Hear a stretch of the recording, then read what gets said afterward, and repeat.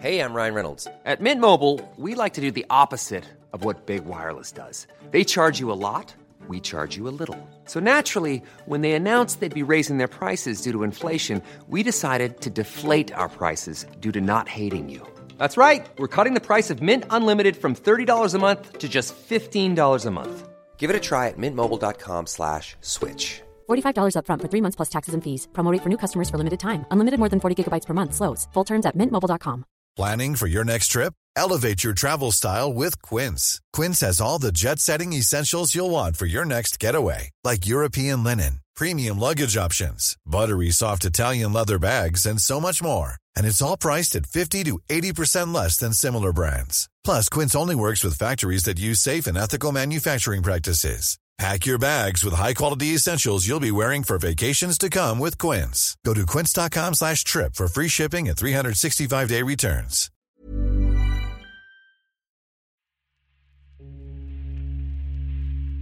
When my family arrived in Columbus, Ohio in 1998, we joined a newly established but growing Somali community that, at once, sat inside and outside the folds of the city. We built our own community spaces, businesses, and neighborhoods. This was our sliver of Americana. But growing up in the Midwest, particularly after September 11th, patriotism became a collective obsession. The good kids at my elementary school attended Patriot Pride parties, where the walls of the gymnasium would be decorated with red, white, and blue. Every morning after we filed into class, a woman's voice would float out of the intercom. She'd instruct us to stand and put our right hand over our heart and a smile on our face to greet the American flag in the corner of each classroom. She led us in the Pledge of Allegiance, and then this song, My Country 'Tis of Thee. Even then, as a kid, I was always struck by the line in that song, which praised the U.S. as the land where my fathers died. I was well aware that my father had come with me to the United States, that none of my fathers or their fathers had died on this land. Singing that line, land where my fathers died, always felt like participating in someone else's ritual, like wearing someone else's clothes head to toe and being asked to walk around in the world. It was my first time realizing that, like all stories, histories are written by some men for others to accept. Still, others will always find it false, as it was never meant for them.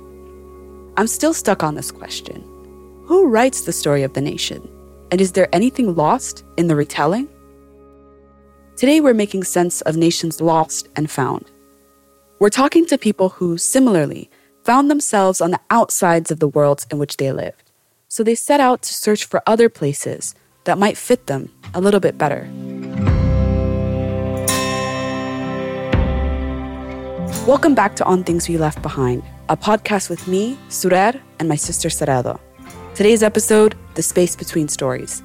We're speaking with Mariam Amini and Abir Hussain to explore how the past shapes the present and vice versa.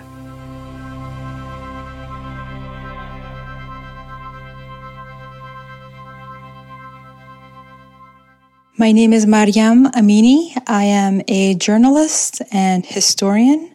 I was born in Afghanistan during the Afghan Civil War in the early 1990s.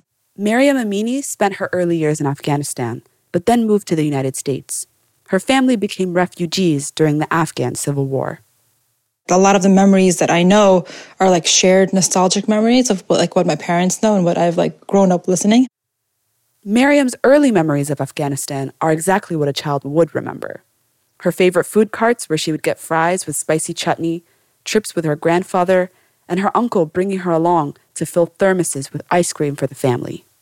We came here in the early 2000s. I had just started school when 9/11 occurred.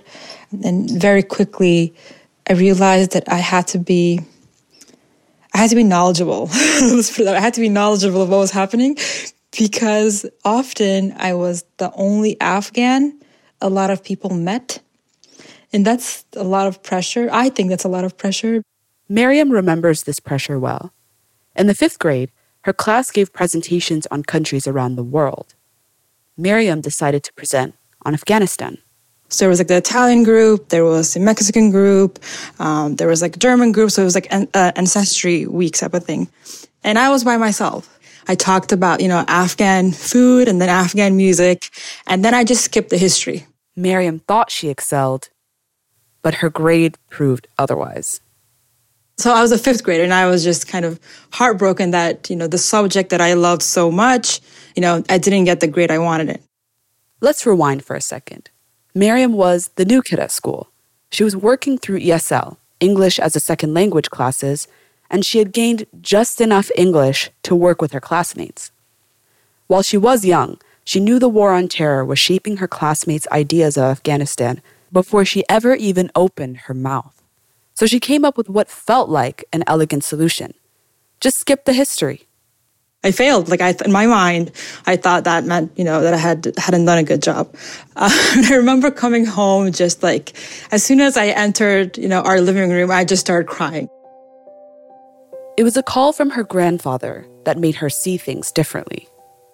I remember that day my grandfather had called us from abroad. And this is when we had to do international calls. You had the phone cards where you had scratch off and, put the number and then you were able to make a international call. So as I was about to speak with my grandfather, he asked, he's like, so, Bachchi, my child, how are you doing? And then I just started crying again. The same story, I had a presentation in Afghanistan and I did this and I just skipped the history. And I remember the phone call ended and my grandfather called again. He's like, no, we have to talk about this. What do you mean you skipped the history? Maryam didn't have the tools at the time to explain the history of her people. She didn't know enough. And on top of that, she felt like she was being judged. Her grandfather taught her a critical lesson. He was like, you cannot skip parts of your history because you are intimidated or you're ashamed of, explaining what is going on, what is actually happening in Afghanistan. Maryam's grandfather took matters into his own hands. For hours, she stood by the corded telephone with a notebook, and he gave her an oral history of Afghanistan. My grandfather just started listing Afghan history, there were these, empires, and there were these rulers, and there were these poets, and there was these cultures. They spoke for so long, the calling card ran out, and they had to call back to continue her lesson. She was listening to him in Farsi and taking down notes in English. Afghan history goes back thousands of years. Afghan history that I have learned, a lot of it is oral history. And unfortunately, the majority of this past history is sometimes, if lucky, reduced to a paragraph in a history book. A lot of histories that I didn't know at the time as a fifth grader, as a refugee, as an immigrant studying the United States, a lot of my history was not part of the curriculum. And for my grandfather to give me a summary from thousands of miles away, it kind of not only boosted my confidence, but it also taught me a very important lesson that regardless of what is happening in Afghanistan, I will never look away from it because it is tragic history. Maryam realized that history was a secret weapon. She needed to know herself to know how to engage with the world. It's a lesson Maryam carries with her to this day. Knowing my history, knowing the history of Afghanistan, knowing the history of what I've lived through, I think it's a necessity for, the kind of discussions that I want to contribute in. She went back to her fifth grade teacher and asked to do the presentation again. But this time, just the history bits, the historical sites, architecture, poetry. Maryam is now the founder of an online platform called Afghan Historian, where she tries to share the lesson that her grandfather taught her with others. I started the Afghan Historian Twitter account when I was looking for a community of, Afghan scholars and historians and students of Afghan history to just, have to kind of contextualize current Afghan affairs and put a historical perspective. Running to history for answers about your identity is complicated, particularly in the aftermath of war. In places like Afghanistan and Somalia, history can be challenging. What if it's not what you imagined? What if it hurts? What if it's not there? And the boundaries between personal memory and collective history is not as clear as you might think. In the aftermath of war, history is made up by our lives, our memories, our stories patched together. We shape what is remembered and what is known and what is left to be forgotten. Abida Hussein does the hard work of curating history. She's a researcher that curates Somali archives in British museum collections. So the work that I do, I've often described as a kind of a love letter to my home, as a way of connecting to a place that I don't know. Abida patches together collective histories from the ordinary items that people have kept from before the Somali Civil War. It's an archive that people can use to orient themselves and understand who they are. This work can be deeply personal. So there was this photograph that I had of my mum, a studio photo that was taken in the late 1970s in Mogadishu. And it was a really beautiful photograph. My mum wasn't wearing a scarf then. She had like the whole afro. She hates that I show it, but it's such a beautiful photo. And so I started off with that actually and thinking, well, what representation does exist in our homes? And I was particularly interested in studio photographs because it was, I think, it was a way of representing ourselves. We had agency. We decided how we looked. And I just felt in that sense that we were kind of truly within ourselves.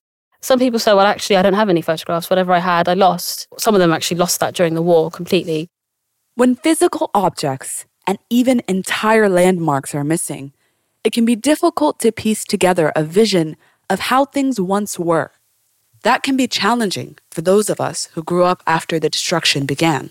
So there was a physical destruction, and there was a destruction that happened when people dispersed. And I guess, and that continuous destruction means that sometimes it's quite hard to know what it is to be Somali. The brokenness and partiality of people's memory can make this even worse. Some things are lost because people couldn't carry them, and some things are lost because people wanted to leave them in the past. When things are lost, when there are no memories anymore of a place, things are destroyed, all you can do is imagine. And that can be a powerful tool, but also could be quite a negative tool as well. And so sometimes archives could help you to imagine. It can be a form of evidence. For us, memory making is so important. And is there a space within Somalia that people can connect to say, well, this is our past. This is a representation of it. For those of us who grew up after war, much of what we understand about our parents' worlds comes from their stories. We animate these stories with our own imagination, giving them life and color. There's a poet, Ladan Osman, that said that was talking about her experiences, and she mentioned the idea of only having secondhand memories of home that are told to you through your parents or photographs. Yeah, this is a place that I've never seen, that I don't quite know if I go there, if it will be everything that I expected. Will I find this understanding of myself? I don't quite feel like I'm complete until I can actually place my feet on Somali soil. These stories of the past bubble up in intimate moments and informal settings. Narrations are traded across the kitchen table, in jokes and in passing. They can often be colored in a hint of nostalgia. Nostalgia is, I think it could be positive, but I think it could be quite negative. I think the past was important, but I'm not sure if we fully reckoned with the past. Sometimes I think maybe nostalgia kind of flattens things, and it doesn't offer a realistic representation of what it is to be Somali. And the ugly parts, I guess, as well as the good parts, whether they're acknowledged just as much. I do feel like sometimes there's a bit of stagnation. Sometimes it felt like we were kind of frozen in a particular time period and there was just no movement on either side. Others completely reject relationships with the past. They refuse to hold on to anything too tightly. They don't want to be reminded that there was a before, because then they have to reckon with the after.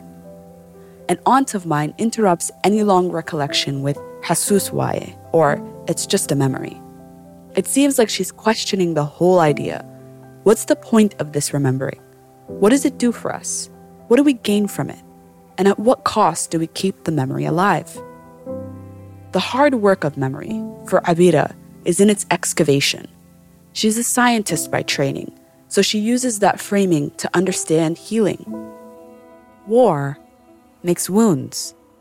initially when you have a trauma, you have the kind of the blood clotting, the body just kind of initially deals with it by quickly just putting something in place to stop the blood flow. And then you have the inflammation stage where you kind of have to, it's quite painful, you have to dig up the debris and the kind of the dead material in order for you to then, and for me, the archival work and this kind of going back into the past was about trying to deal with that painful past and trying to dig that out to be able to kind of look at it, to be able to understand it, come to terms with it. And then we can then think about, which is the next stage of healing, is growth and then maturation and remodeling. So unless we've done the painful work, you can't build on top of that, because I just think it's still a toxic environment. Anything that you try to put on top just continuously stays in this kind of pit. So I think part of it was trying to kind of dig that part out. So I think in our journey, I'm not sure we've actually done the kind of painful work yet. Healing is a balancing act. It's about negotiating a middle space between memorializing your past and rejecting it completely. We can't move forward, really. I think if you don't remember the past, then I think you don't know where you're going. If you don't know where you've been, then you don't know where you're going.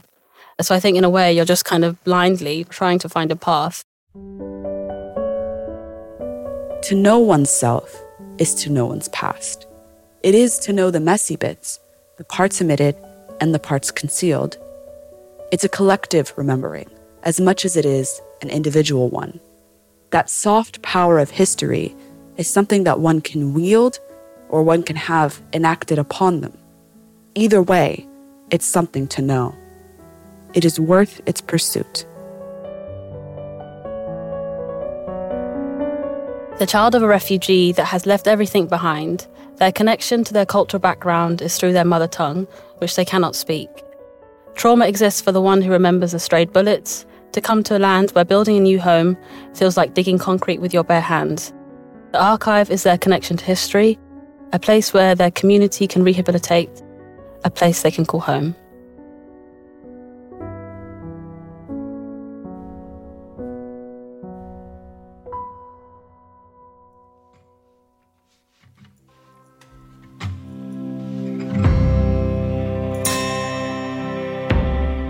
Thanks for listening to another episode of On Things We Left Behind with me, Surer, and my sister Sarada. This series was produced by Lucy Hunt for Listen Entertainment and is the winner of the LaunchPod 2019 competition with Listen Entertainment and Acast. On the next episode, The Architect, we're speaking to our mom, Shukri, who we call Hoya, about reclaiming the city of her youth. I got a call on a Sunday. They just said, Mogadishu is burning. Somalia is burning. The city's in ashes. Still, it was like a surreal dream that I still haven't woken up from. And that's the day that our entire world's turned upside down. For more episodes, find us on Acast or wherever you find your podcasts. See you next time.